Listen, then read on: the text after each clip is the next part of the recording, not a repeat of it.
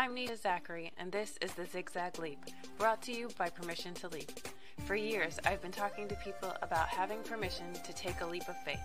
We all know that life doesn't happen in a straight line, so how do you overcome your past and possibly current circumstances to live the life you were created for? Stick around to hear our guest answers that will lend you some courage to give yourself permission to leap, no matter how twisted the path may be.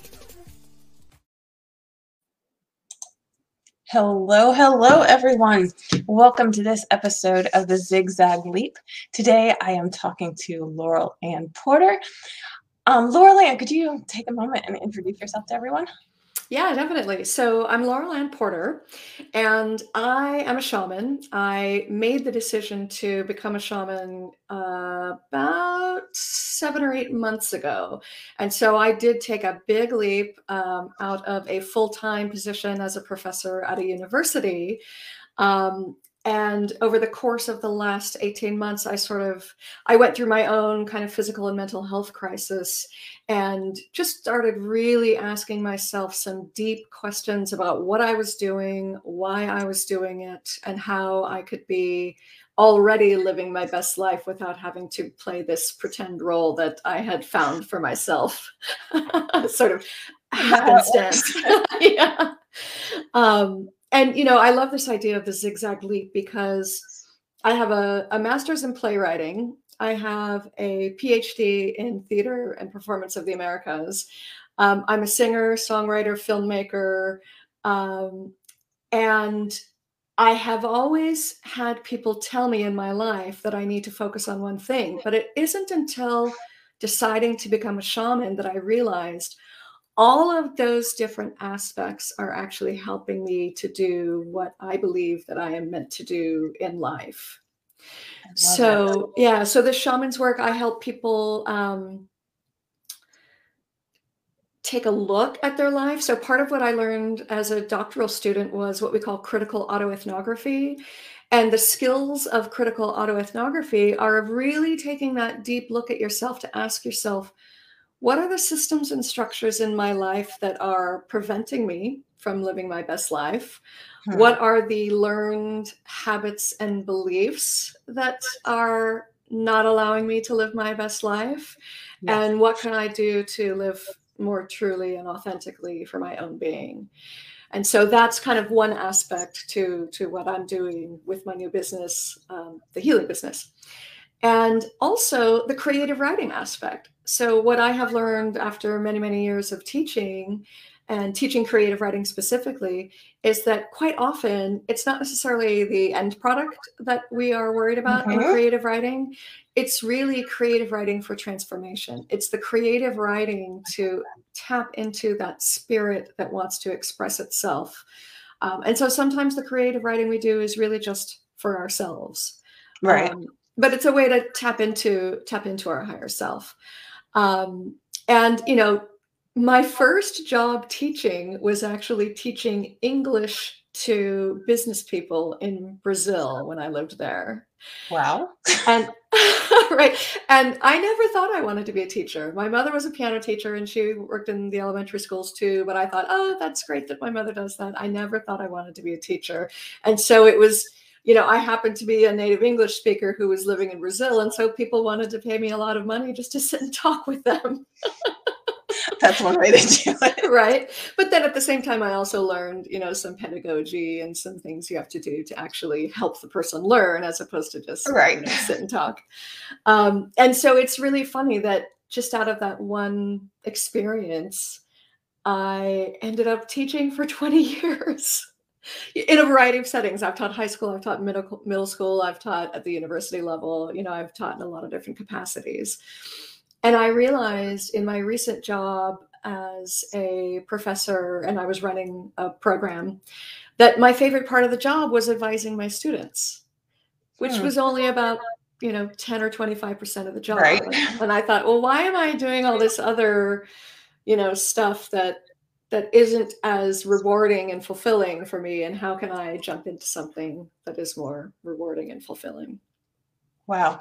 Okay, so how did you get from that point of teaching for 20 years to becoming a shaman? Like, 'cause that's a huge leap. Yeah, it is a huge leap. In fact, there have been a few moments where I've realized, okay, I jumped off the cliff. Do I have wings yet? Is there anything below me? They're coming. They're coming. Yeah. So I do have to say that I first wanted to be a shaman 20 years ago when I read the book Shaman, Healer, Sage by Alberto Villoldo, who runs the Four Winds Society, which is where I'm finishing up my training, my certificate program. But 20 years ago, I just didn't think it was possible. 20 years ago, I thought it sounds very romantic, it sounds very exciting, it sounds very adventurous, but that's not the reasonable thing to do. That's not the rational thing to do. That's not the responsible thing to do. And I just read the book, enjoyed it, and dreamt and didn't go any further. I did convince one of my best friends to do the training. She was crazy enough to do it. And that was back when all the training was in person. Yeah, you go first. And it was amazing. And so when I was going through this kind of mental health crisis and looking at what I really, truly wanted to do, that's when I started looking into who have been the people that have really influenced me. Either they were mentors or they were someone whose work really influenced me. And I said, I need to figure out what Alberto and the Four Winds are doing. And turns out they're doing all of their teaching online now. Nice. And I think they had actually started it before COVID happened. So, being shamans, I suppose they have a little bit of insights that maybe most people don't. Right. And so I realized that I needed to do this.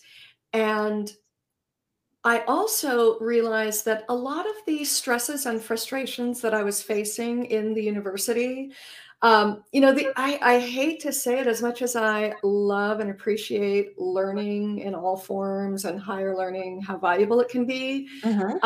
The structures, I think, are not really designed to empower people. The structures are designed to be gatekeepers. The structures are designed to reward status quo. Bureaucracy in a university system takes a very long time to change. Yes. And I felt like after 20 years of teaching, I felt like I was a language cop, and I was just not really interested in policing people's language anymore. I love that.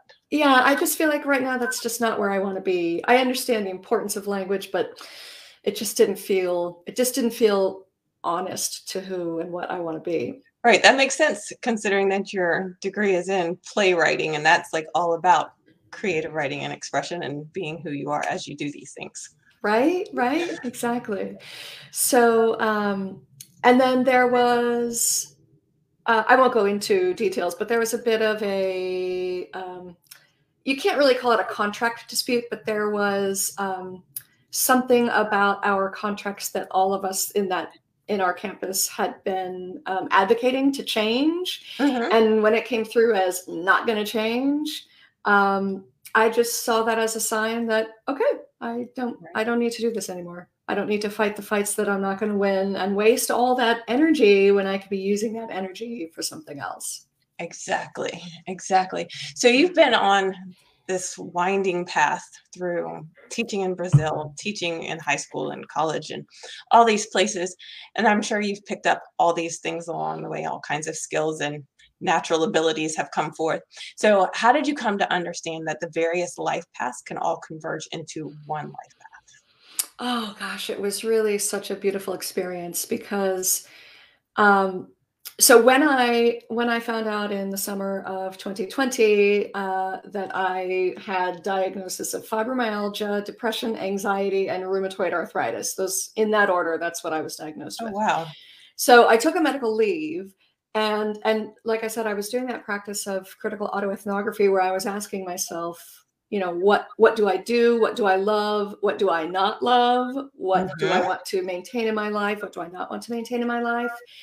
And that's when I started to realize that my singing doesn't have to be compartmentalized into its own box. In fact, I've been calling myself the singing shaman because in one of my visions, one of the ancestors came through and she was like, don't forget to sing. I love it. And so once I started bringing singing into my healing practices, my clients were like, don't get rid of that. That's, and singing is a vibration. And so when that singing vibration is combined with the intention to offer healing energy to someone, it adds this really nice synergy to the work.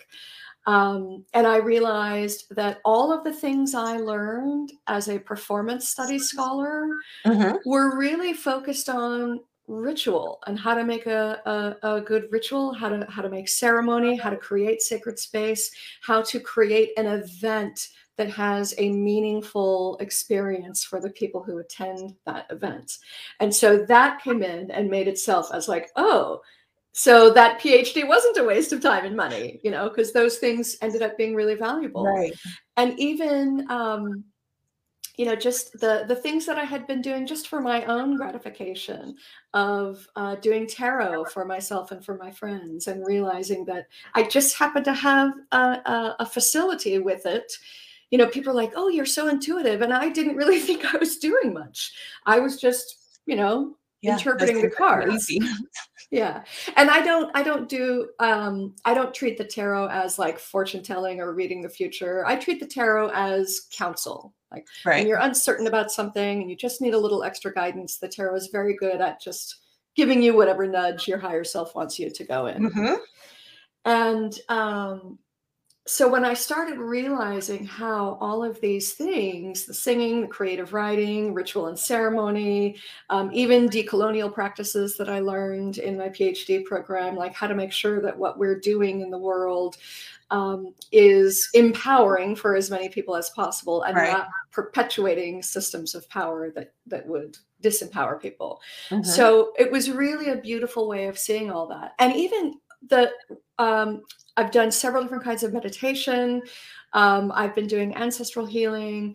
So even between all of these different healing modalities, to see how they overlap and support each other has also been a really wonderful way to confirm that our lives are like that as well. The different things we do and the different things we've learned all influence each other. And even the fact that our band is named The Rhythm and the Flavor.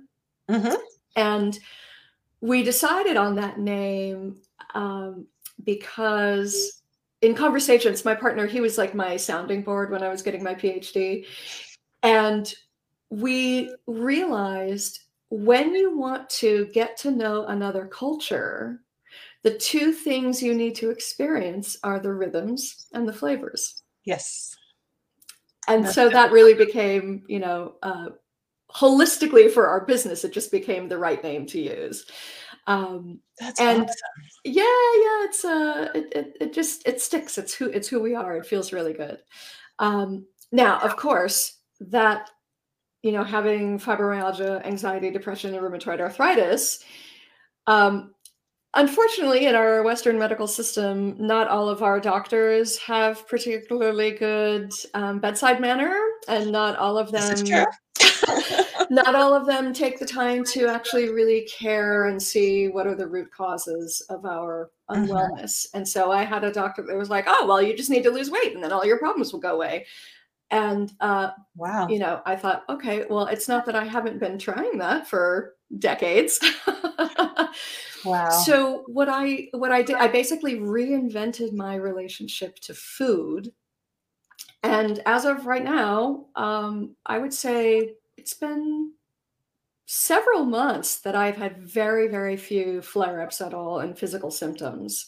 That's wonderful. Yeah, and part of that is because, so first I worked with a naturopath to do a 6-week food elimination protocol to see what foods, are actually allergens for me.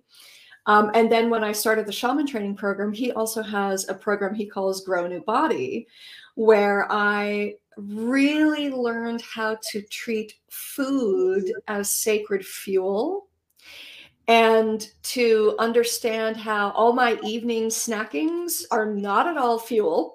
I mean, if anything, they were fuel for unhealthy habits. And so that really, so when people say, oh, you just have to lose weight, I don't even care how much I weigh. I've never cared. I don't have a scale in my house. But my acupuncturist, the woman at the front desk the other day, called me the incredible shrinking woman. I just happen to have lost, at this point, I don't know, it's probably about 50 pounds or so.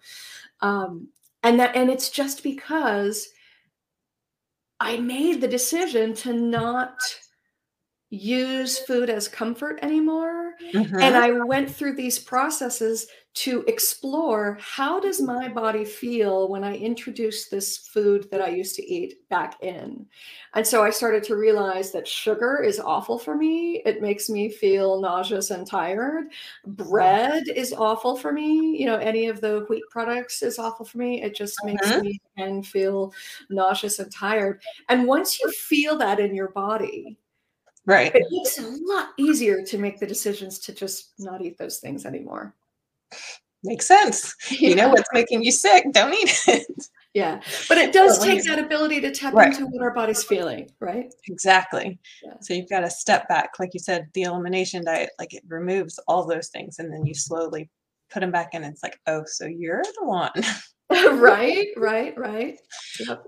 One of the things we were talking about earlier was your dream consultations. And then you just mentioned the tarot. And I know you use those two in conjunction. So I want to ask you about that. And then something else you just said about ancestral healing.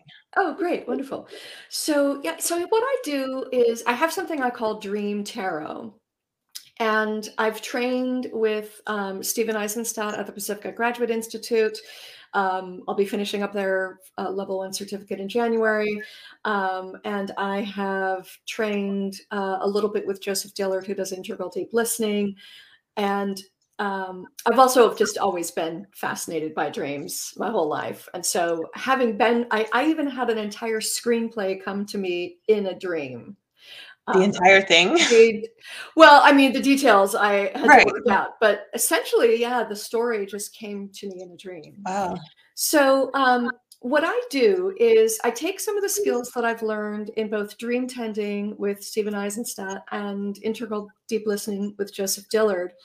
And I spend about a half an hour with a person who's got a dream that they're curious about. And it might be a dream that is a recurring dream. It might be a dream that really stuck with them from childhood. It might be a nightmare, or it might just be, the dream they had this week that they're curious about. And then we spend about 30 minutes understanding what's that person's context. So like what's going on in their lives at the time they had the dream, what's going on that's making them think about it again, if it was a recurring dream. And then, I hear a lot of people say, oh, let's get a dream dictionary, but dream dictionaries they're not that useful because each one of us has our own subconscious and our own higher self that talks to us in our own set of signs and symbols. And so, a motorcycle or teeth might mean one thing to someone else and something different to someone else. There are some common themes generally. If you're dreaming of your home, it's usually representative for like your physical body. That's our vessel while we're here on this physical plane.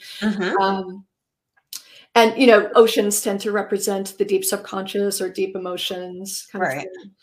So we spend about 30 minutes finding out what actually that person's set of symbols are and context are that can help them through understanding the dream. Then I've developed this tarot spread, which works to access the symbols from the dream and symbols from the tarot and kind of put them in conversation with each other.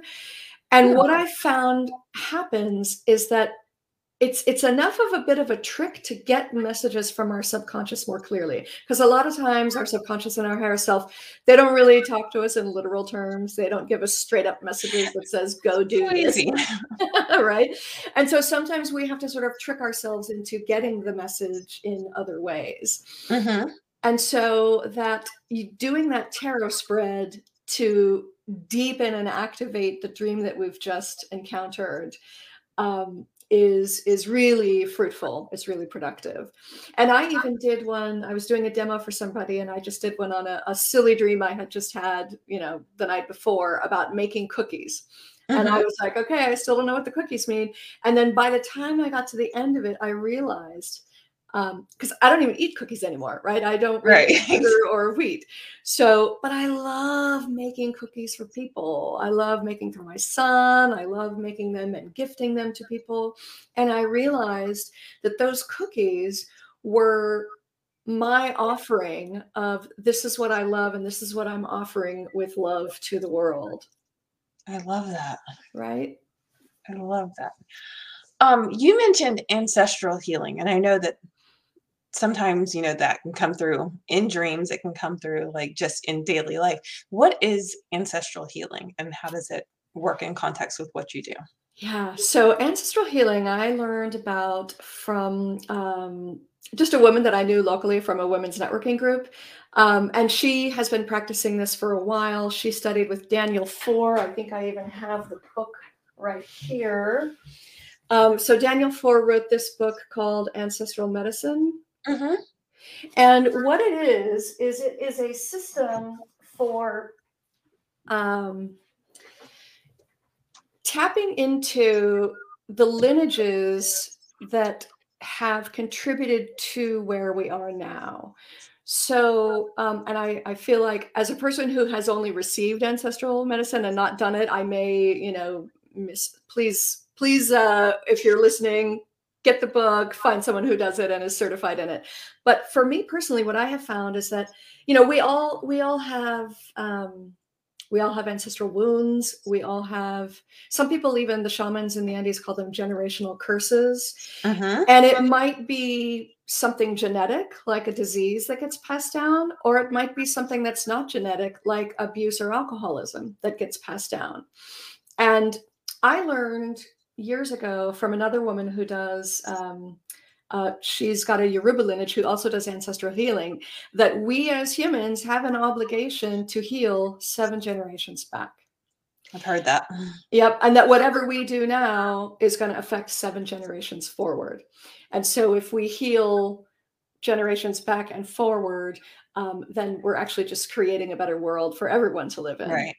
And so what I have experienced as part of the ancestral healing has been really beautiful. I've had, like I said, I had the one ancestor who told me, don't forget to sing. And so I've been actually working with singing as sound healing as well, which has been really wonderful.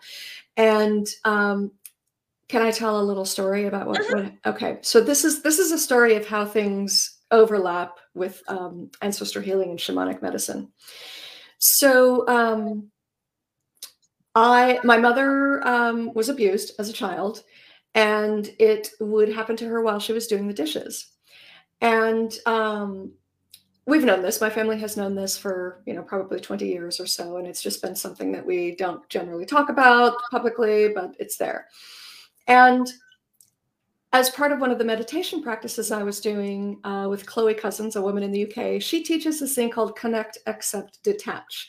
So when you get triggered, feel what the emotion is, go ahead and connect to it, accept that it's totally valid to feel that feeling, and then let it go. And so there was just one day that I was washing the dishes, getting ready for some friends to come over. I think some of my friends had just gotten vaccinated, and so I was like, yay, let's have a dinner party. And I was just tidying up, doing the dishes, and I got really irked. And I was like, why am I always doing the dishes? Mm. And then I stopped, and I was like, that's a really irrational thing to be feeling right now. Why am I so upset about doing the dishes? And then I remembered the trauma that my mother experienced when she was doing the dishes. And then I also remembered that my own son, 2 of his jobs has been dishwasher. And I just got really emotional and I started crying. And then I went to just a quiet corner of the house, and I did one of my very basic shamanic healing practices. And I literally felt a thread of energy going forward out of my belly and backwards out of the small of my back, backwards heading toward my mother and grandmother, and forward heading towards my son. Wow. And it was so profound. And then I said to my friends that came over, I told them the story, and I said, you're going to be witnesses. And I said, some healing is happening somewhere. I don't know how it's going to come through. I don't know what's happening. 3 days later, my father called me telling me that my mother was doing better than she has done in years. Wow, that's awesome. Right? Isn't that wild? Wow. Yeah. Yes. So it feels palpable when you experience something like that, when you Right. see that sometimes it's just a matter of energetically clearing the trauma to make it easier to create healthier habits, to change your belief systems, that when we do those kinds of things, um, I like to call it, as a shaman, I like to call what I'm doing, I'm holding a magnifying glass. So when a person comes to me for assistance with healing, it's Hmm. actually not me that's doing the healing. It's the person and spirit who are doing the healing. Right. I hold the container and I magnify the efforts so that it makes it easier for them to do the healing that they need. Nice. I like that. I think that's a good reminder too, that no matter who it is that you're connecting with for, facilitating your healing, it's still between you, spirit, God, whatever you want to call it. Um, that's a personal connection that you have to do. And all they really can do is hold the container. They can't fix you. Right, right, exactly. And believe me, I've had to tell myself, stop trying to fix people, stop trying to fix people. It would be so much easier if we could though. Well, and usually that means we have to fix ourselves if we're too busy trying to fix other people. Yeah, but it's so much easier to fix other people. Right? Oh. Quick question for you. What are the 12 essential steps to healing? Like, I know you have a program that you take people through. And of those 12, which one's the most essential? I'm gonna look at my little cheat sheet on the wall over Go here. for it. Mm.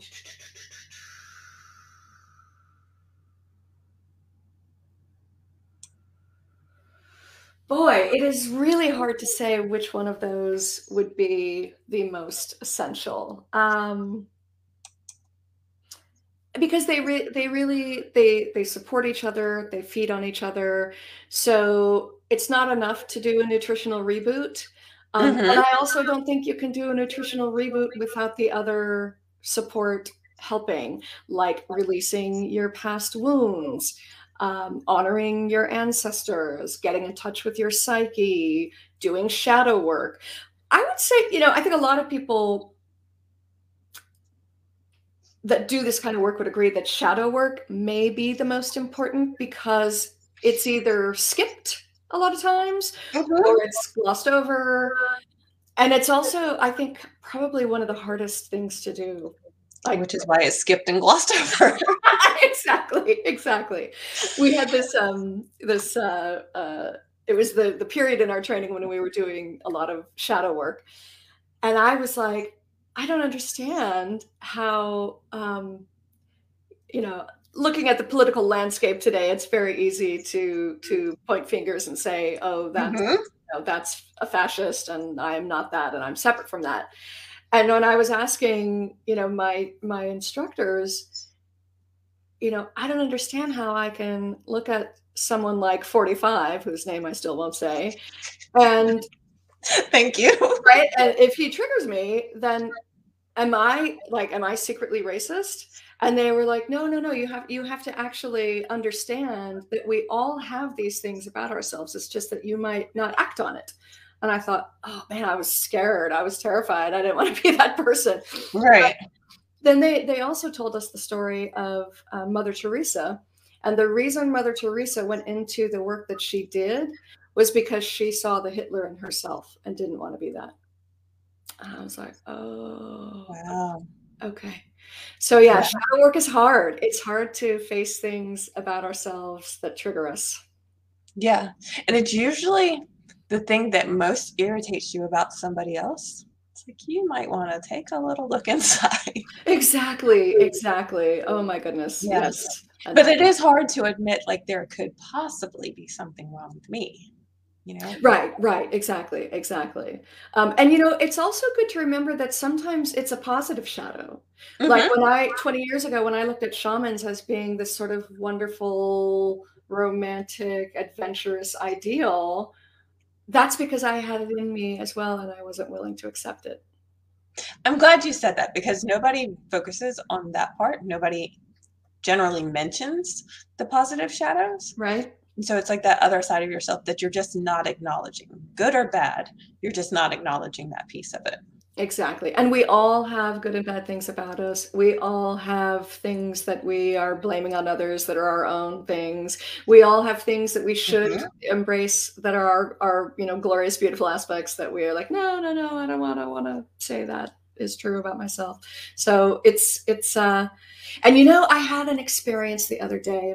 I was texting back and forth with a friend, and she was saying something about how, oh, someday I'll get there. I think I was just sort of talking about how grateful I was that I've been feeling a lot of release and shifts recently. And she said, oh, someday I'll get there. And then I realized it's always today.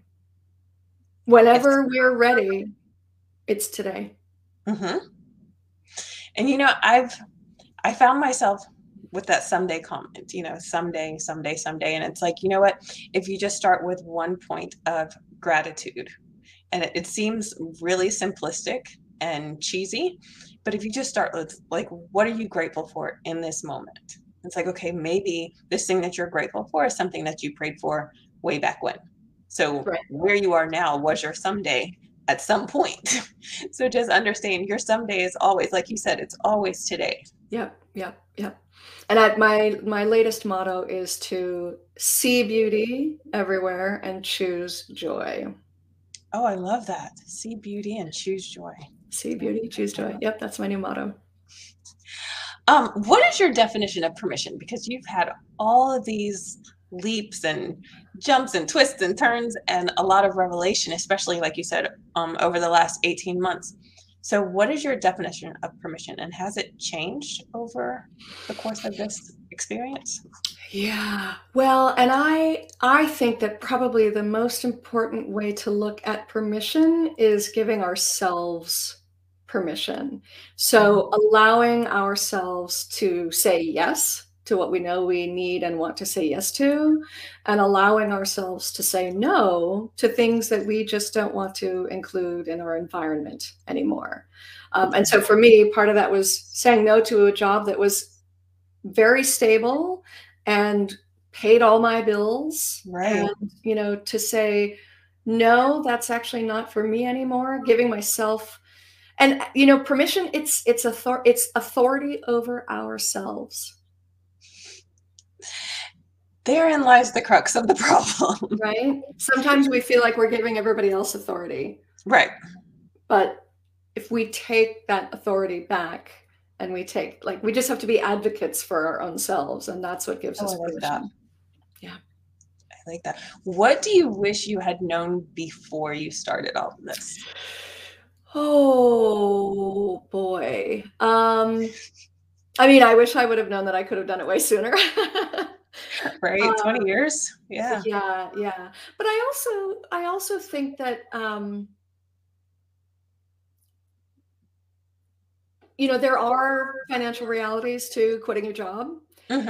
And if I had known in June how I might have strategically organized assets in a better way, I think I could have had a smoother transition. I still feel pretty grateful that my transition has been fairly smooth, but it has not been without its stressors of like, I don't know where the money's coming from. Yes, totally understand that. Right.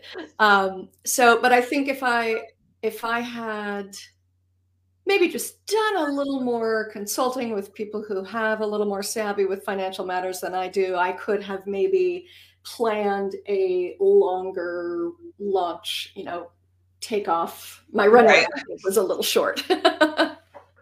Short runways sometimes work. Right. It got you up there and off that cliff. So exactly. So what are you glad that you didn't know?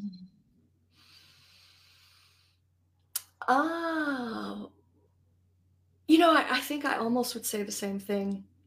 Because if I had thought that it was going to be hard financially, I'm not sure that I would have made the commitment to do it. That's a very good point.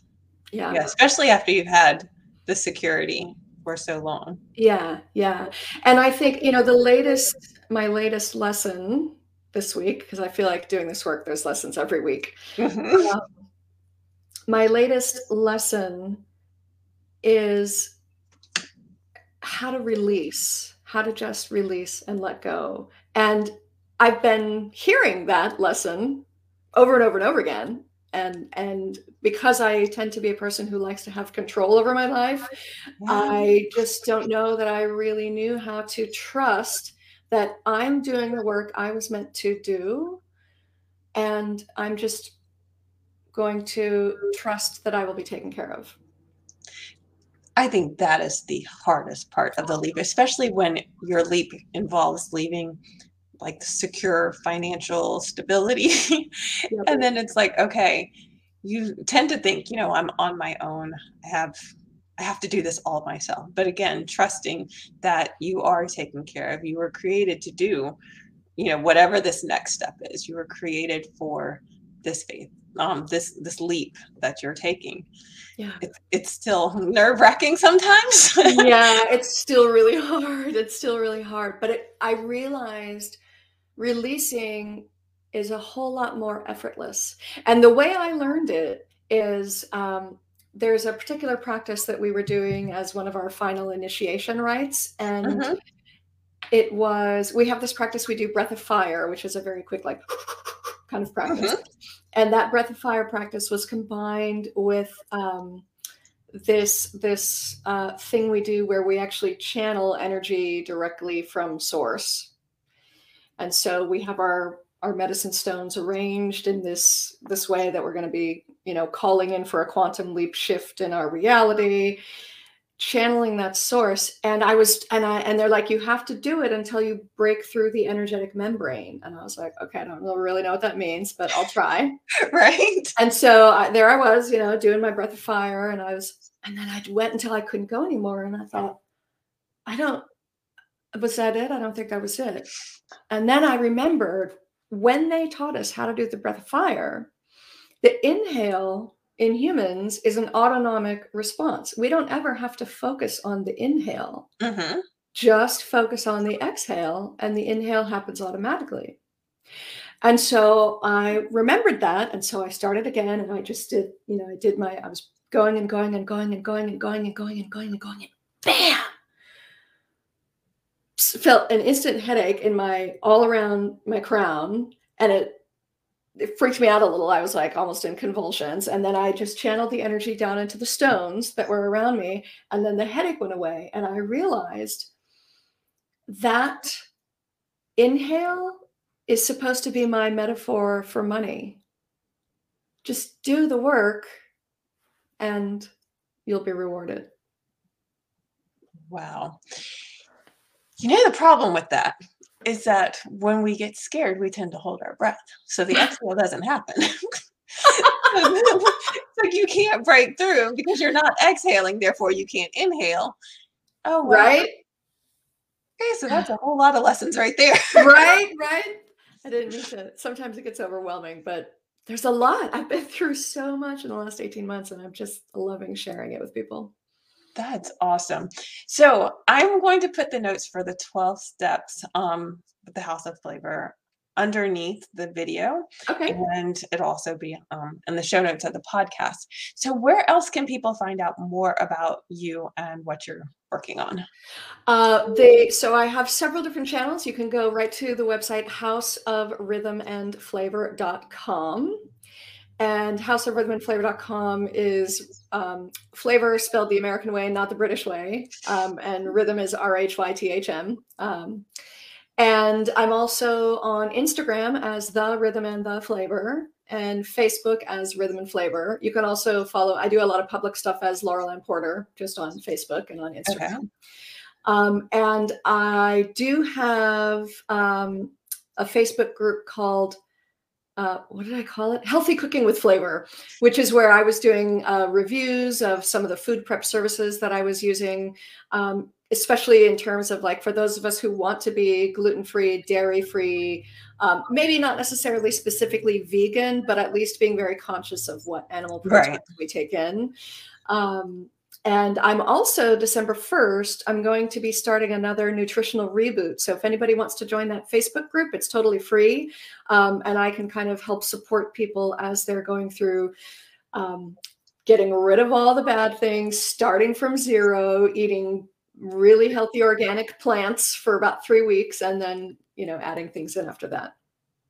Good. Adding things in just in time for Christmas. Right? Exactly. Awesome. Well, thank you so much for joining me. I appreciate you. And the information that you shared was awesome. Thank you so much, Nisha, for hosting this and for having me on your show. I really appreciate it. All right. All right, everybody. See you next time. Thanks for listening. If you enjoyed this episode and you'd like to help support the podcast, please share it with others, post about it on social media, or leave a rating and review. To catch all the latest from Permission to Leap, go to permissiontoleap.com and subscribe to our email list. When you do, we'll send you a digital leap guide. Thanks again, and talk to you next time.